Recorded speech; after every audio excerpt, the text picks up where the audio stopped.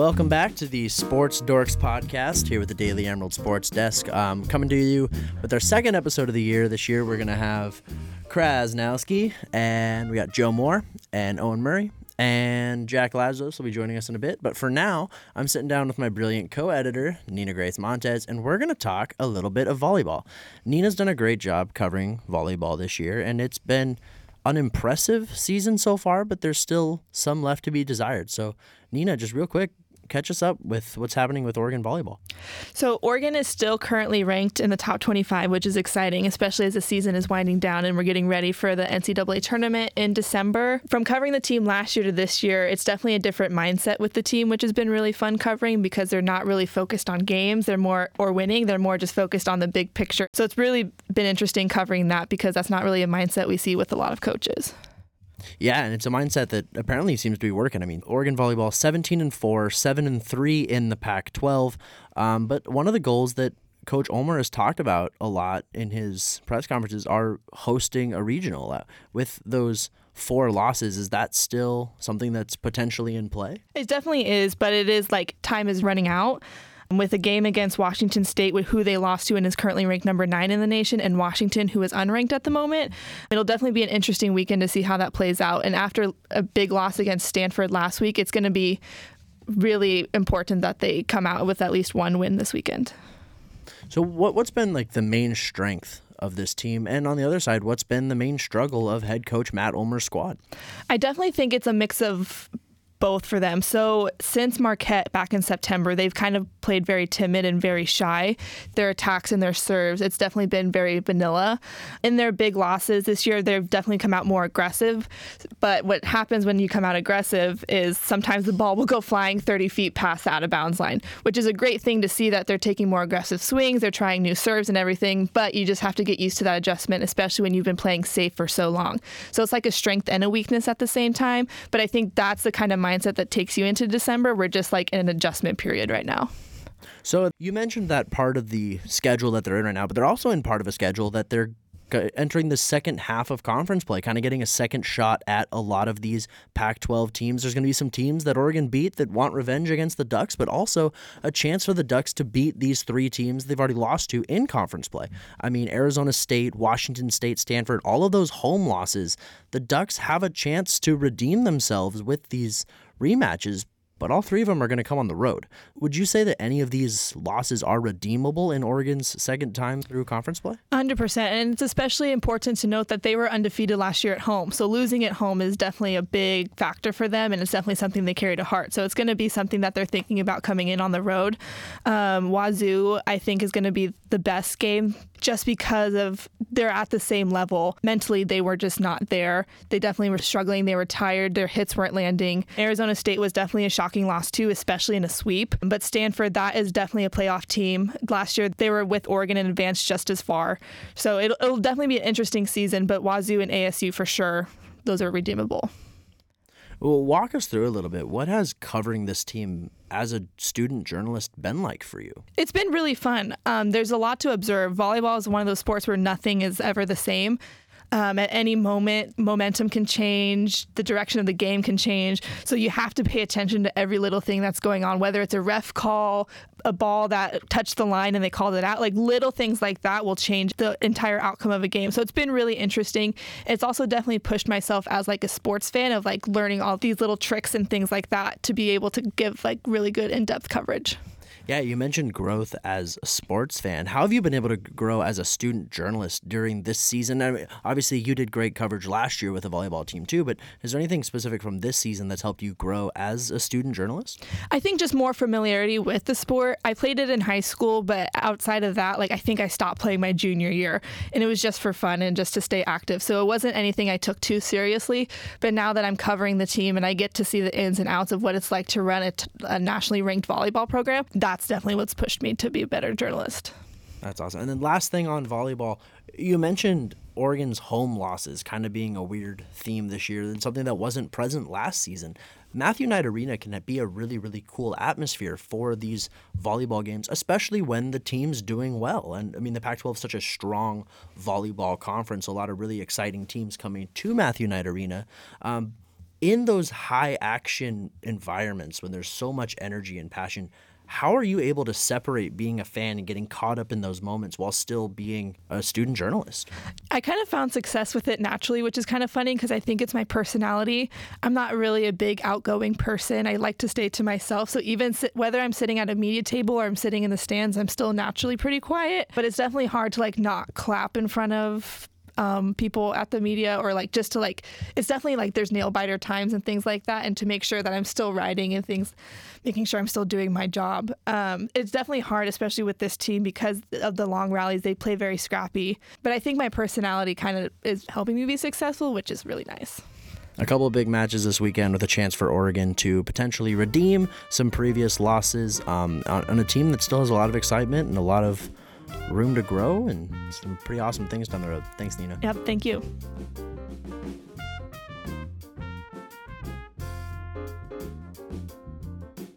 All right, we're going to transition from a team that's having success with Oregon volleyball to a team that's actually still looking for its first win. Oregon women's soccer this year, 0-15-12, 0-9 in conference play. This team's been shut out 12 times and has only scored 7 goals this season. That's right, this team's been shut out more than it's scored.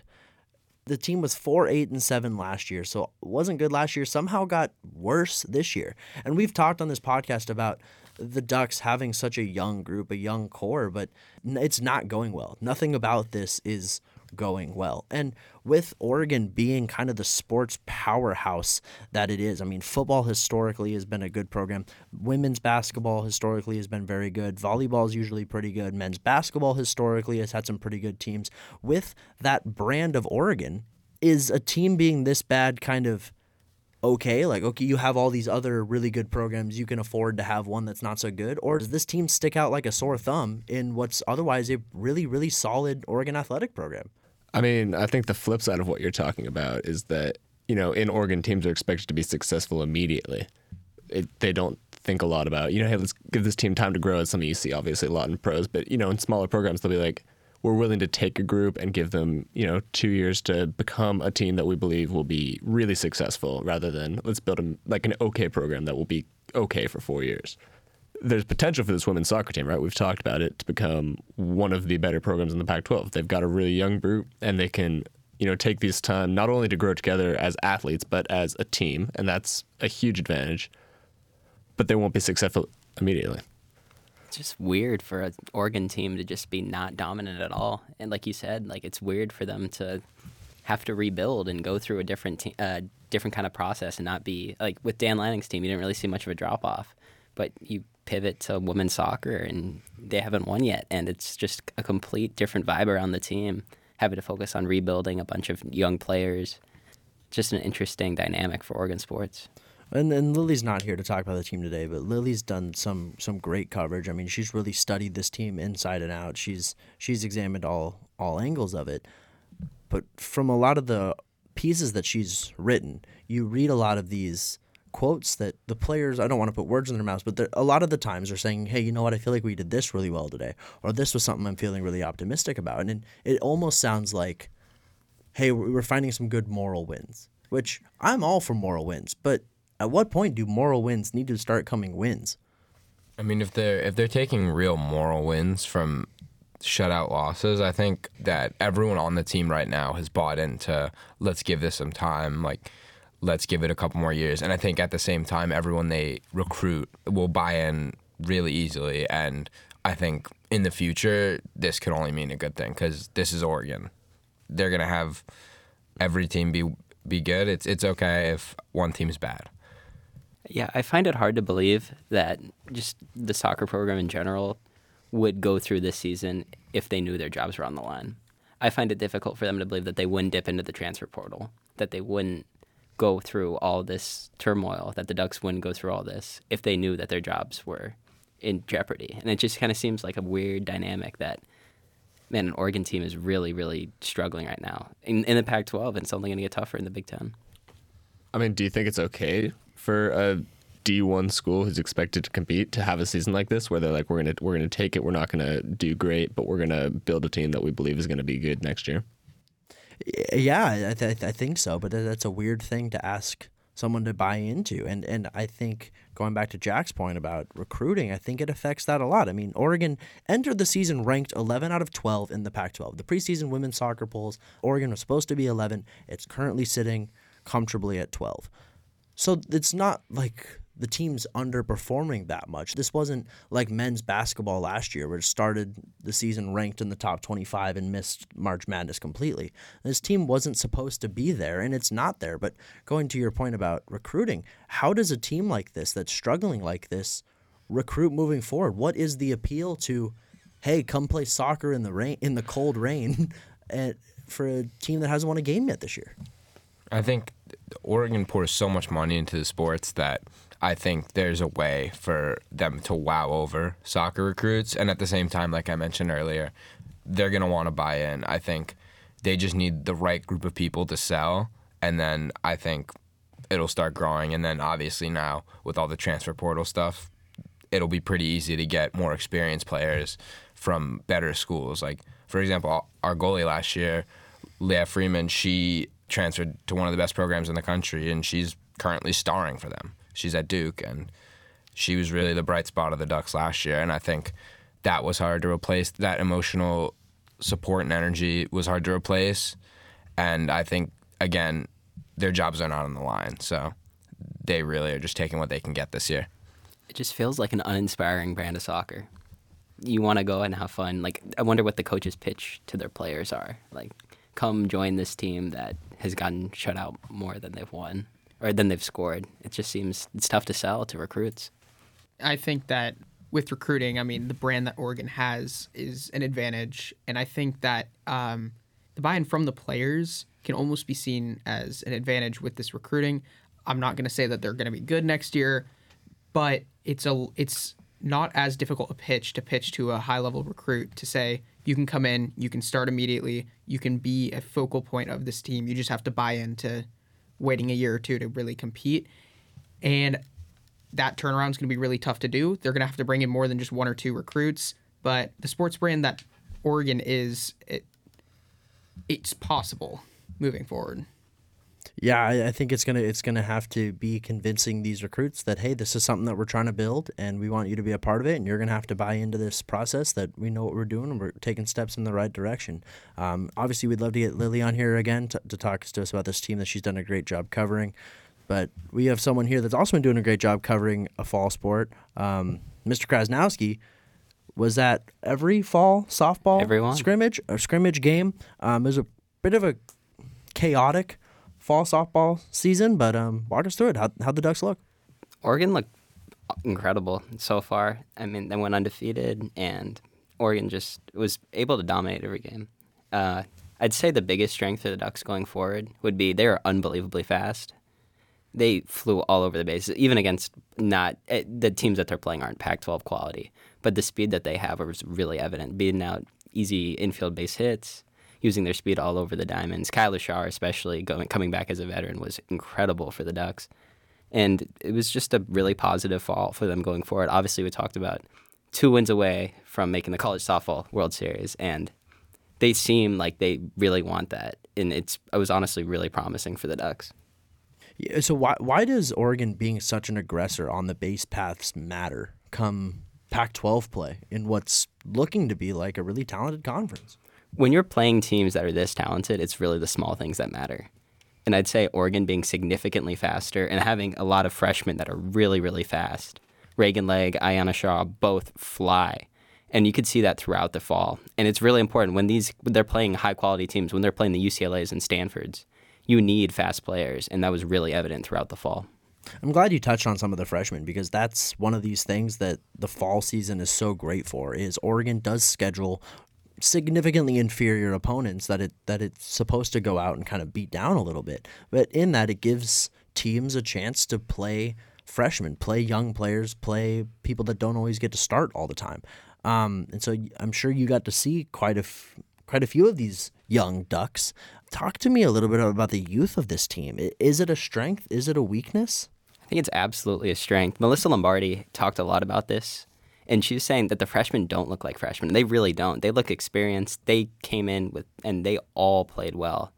and they really had no small issues. I'd say the biggest issues for them going forward would just be getting more and more experience. But for the games they played over the fall, they really came in and dominated. And these freshmen really don't look like freshmen. They really stepped in and were able to dominate for the Ducks going forward.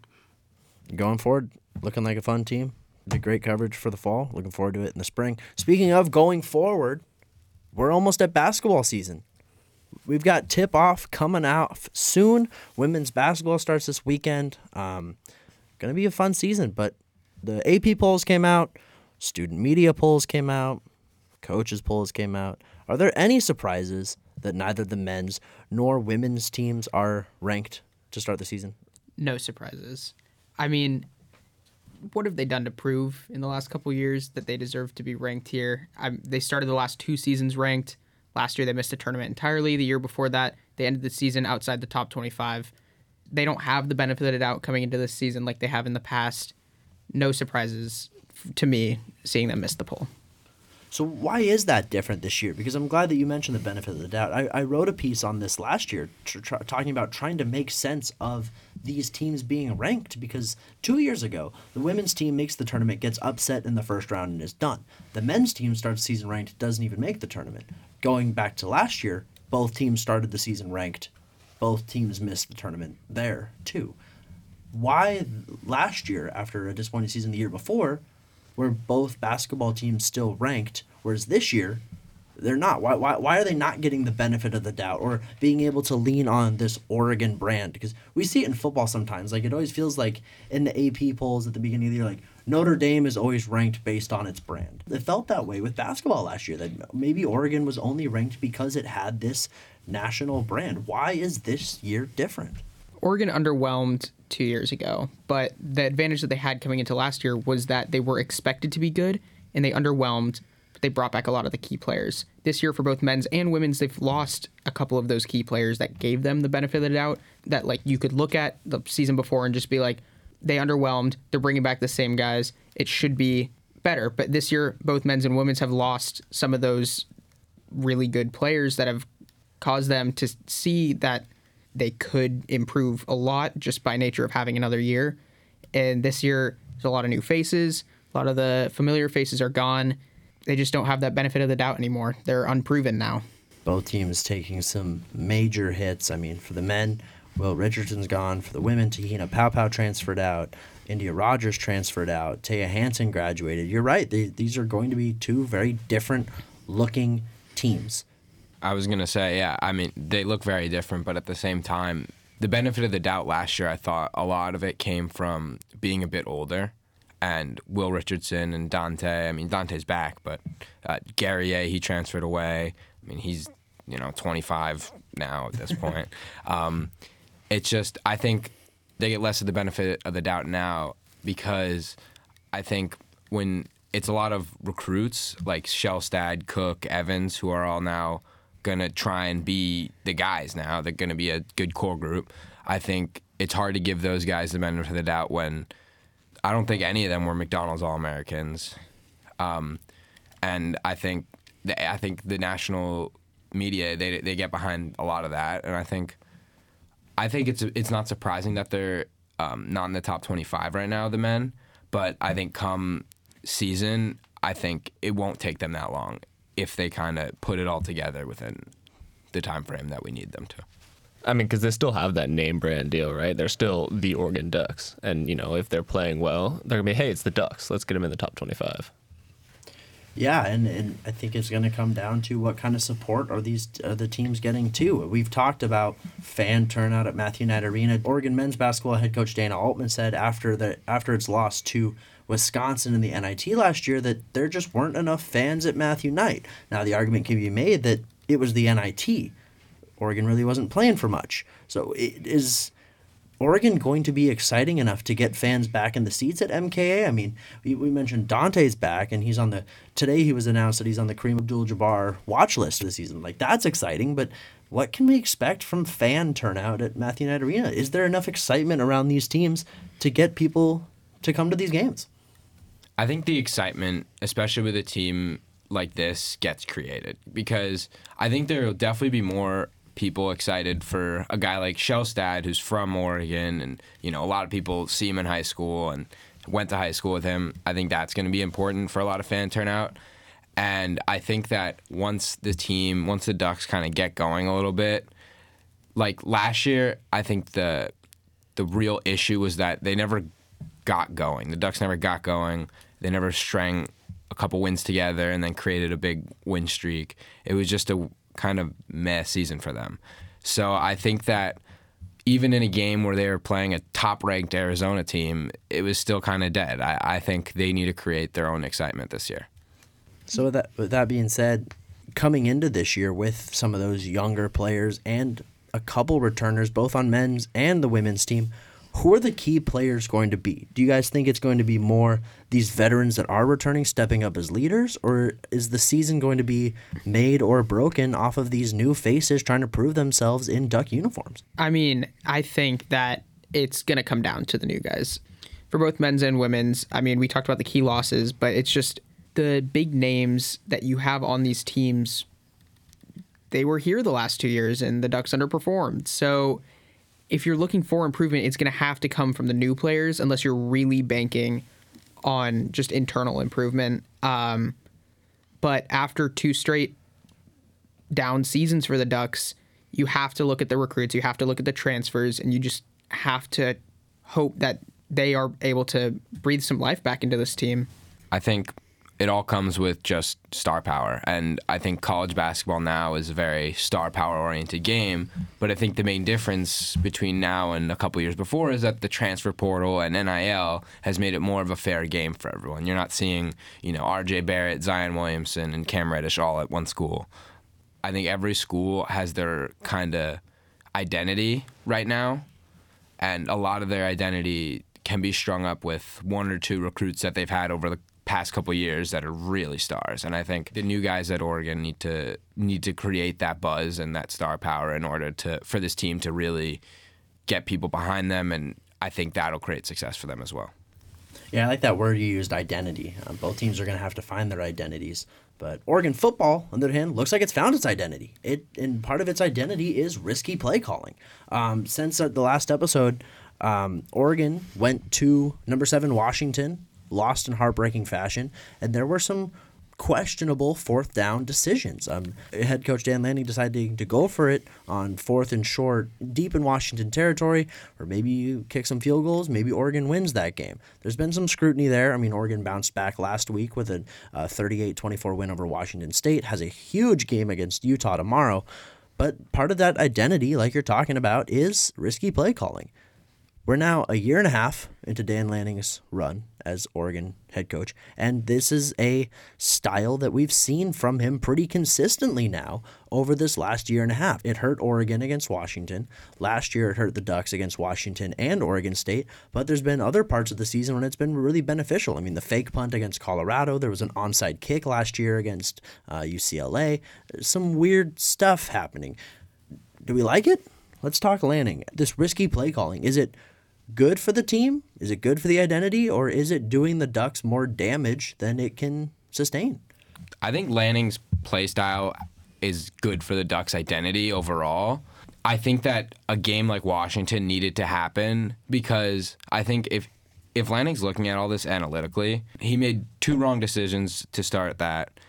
Should have taken the field goal, should have taken the points. The analytics always say that points are better than no points.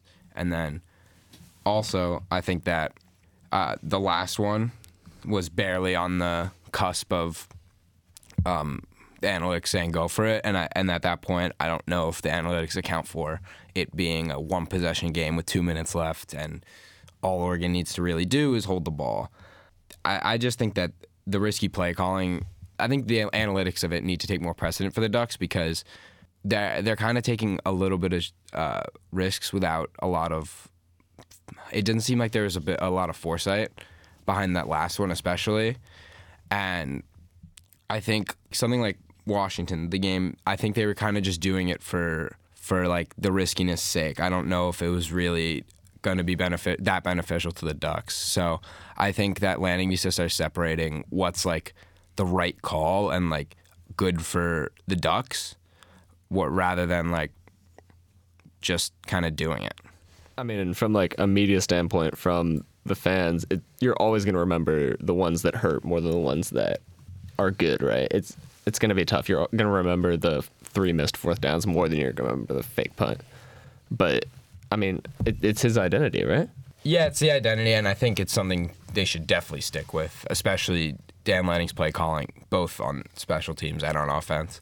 I really just feel like they need to take a step back and really just think about the riskiness as a whole. Because while the fake field goal against Portland State, that worked, it really didn't have any place there. I think, especially with the fourth down play calls at the end of the first half and then at the end of the third quarter against Washington, they really needed to take a step back and just play it safe there. I think there's places for it and there's not places for it, and analytics and, you know, common sense and hindsight and all that, I think just say that in that game they needed to take a step back, and I think, again, a game like that had to happen for Lanning to really just start doing that.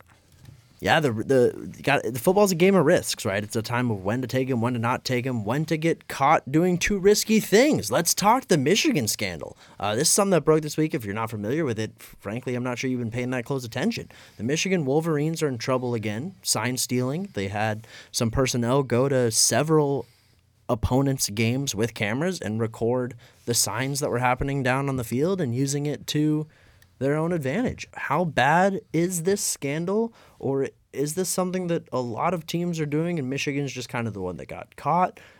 What do you think, Jack? I think Michigan kind of just got caught, and I think the NCAA is going to try and drag this out just to create an example, because this is something, especially in the way that they did it, it's so easy to do. It's so easy to get tickets to another game and bring a camera. It's pretty inconspicuous, and at the same time, it's very easy to get caught. So I wouldn't be very surprised if a lot of other schools start getting caught up in this. And I don't know if the NCAA is going to really do anything major, especially with regards to a top 2 program right now. Because I just think this is more about creating the example, getting everyone else scared, because this is a very like kind of hush-hush, like everyone kind of does this thing. And Michigan's a good team to choose because they're in a big conference, and, you know, with all the conference realignment stuff, it's a lot of teams are going to start trying to get away with a lot more stuff. I think the NCAA is just kind of barking up a tree just to do it. Yeah, the thing that stands out to me is just the public Venmo transactions. Like, if you're going to cheat smart. I mean, you can't have public Venmo transactions getting out there. But kind of circling back to the Pac-12 now, we're about halfway through Pac-12 play for the football season, and the Pac-12 is already kind of doing Pac-12 things where it's eating it itself. But it's a little bit of a jumble. I mean, USC's had a couple disappointing games in a row now. Oregon's now with a loss. I mean, Utah's looked good enough in a lot of its games. So to finish us off here, we're going to go around the table. Give me your top 4 teams in the Pac-12 right now, I mean, in order, and predict a conference champion. We'll start with you, Joe. So I have Washington, Utah, Oregon, and then USC.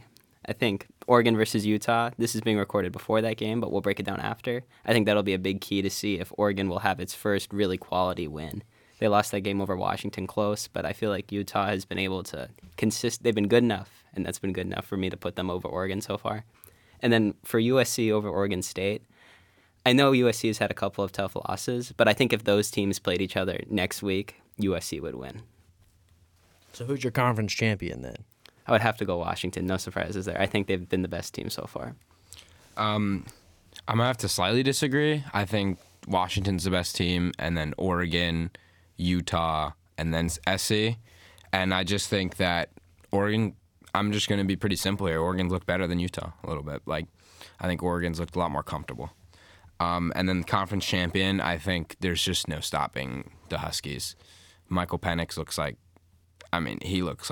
he's throwing that ball better than I've seen anyone else throw that.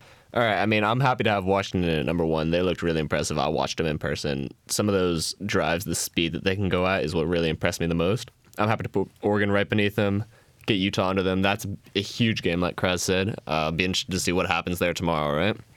And then I want to slide Oregon State in at number 4. I've been really impressed with them. I picked up that game against UCLA. I was watching it in Seattle after the Huskies-Ducks game, right?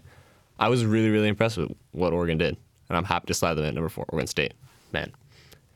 Yeah, I think Washington and Oregon are pretty clear 1-2. I think it's got to be Utah number 3. They've looked really impressive. Their defense is incredible. I think the Utah-Oregon game tomorrow is going to be just an instant classic. And then I think at number 4, it's tough to not put USC in there, but after 2 tough losses, the defense looks really suspect. I think it's got to be Oregon State. Oregon State has looked really, really good. Their one loss only by 3 points against Washington State, which is looking worse by the week, but I still think Oregon State has been really impressive. So who would your conference champion be? I think it's going to be really tough for anyone to beat the Huskies this year. They look incredible. Owen, what'd you think for a conference champion? I want to be different. I'm going to say I think Oregon can pull it out. I backed the Ducks to go undefeated over the rest of the season, and I watched that Huskies game against Arizona State, and oh my gosh, it was so close. They easily could have lost that one if not for a missed pass interference call and some Michael Penix in the fourth quarter magic. Yeah, I agree. And Joe, I liked what you said about Oregon State. I mean, it's been an interesting team to follow, and it's had some games where it's looked pretty good. I think it is a huge test this weekend for Oregon State against Arizona, who, quite frankly, was a team I considered putting in my top 4. Right now, the Wildcats are playing good ball. Their 2 losses to USC and Washington came by a combined 9 points. This is a good football team, and not one that I think Oregon is bummed that isn't on the schedule this year. Arizona's a quality school, but I'm gonna agree. I'm gonna put Oregon State in that 4 spot. I think Oregon State is a very good football team. 1 loss earlier in the year, but it's had some pretty dominating wins too. In the 3 spot, it's Utah until it's not. I truly think that this team is that Utah's overperforming this year, but the Utes for years have just found a way to win big games.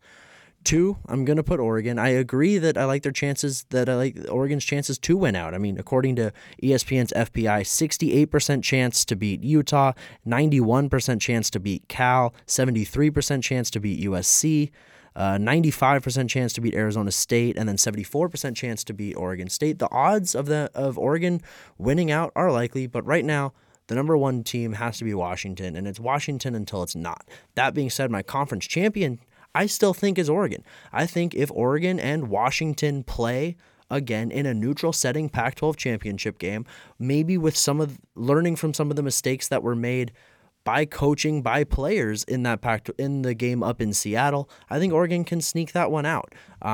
Frankly, there are parts of that game that I thought Oregon outplayed Washington, and I think in a neutral setting with that loss and kind of that fuel already lit, I think the Ducks could pull that one out. I think the Ducks are still very much in play for a Pac-12 championship, but Ducks got to get through Utah first. We'll be back in a couple weeks to break it down, see where Dan Lanning's squad is at from then. For now, this is the Sports Dork Podcast. We'll talk to you soon.